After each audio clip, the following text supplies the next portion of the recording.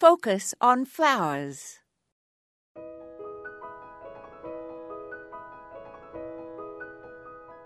It is always sad to lose a plant, especially one that is hard to replace.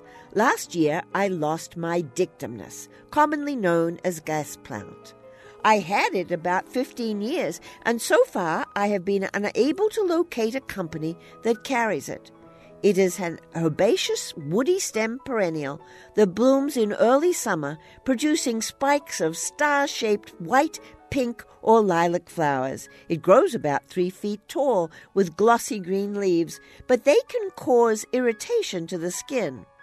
The other common names, in addition to gas plant, are dittany and burning bush.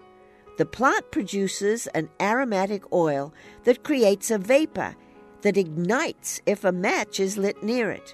Some think this plant is the burning bush that burned but was not consumed, as described in the book of Exodus in the Old Testament of the Bible.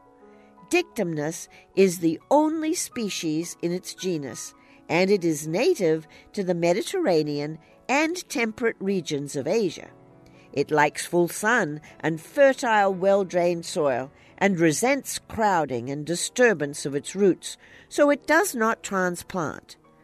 I am very sad to have lost this unusual and handsome plant, which grew happily in my garden for so many years.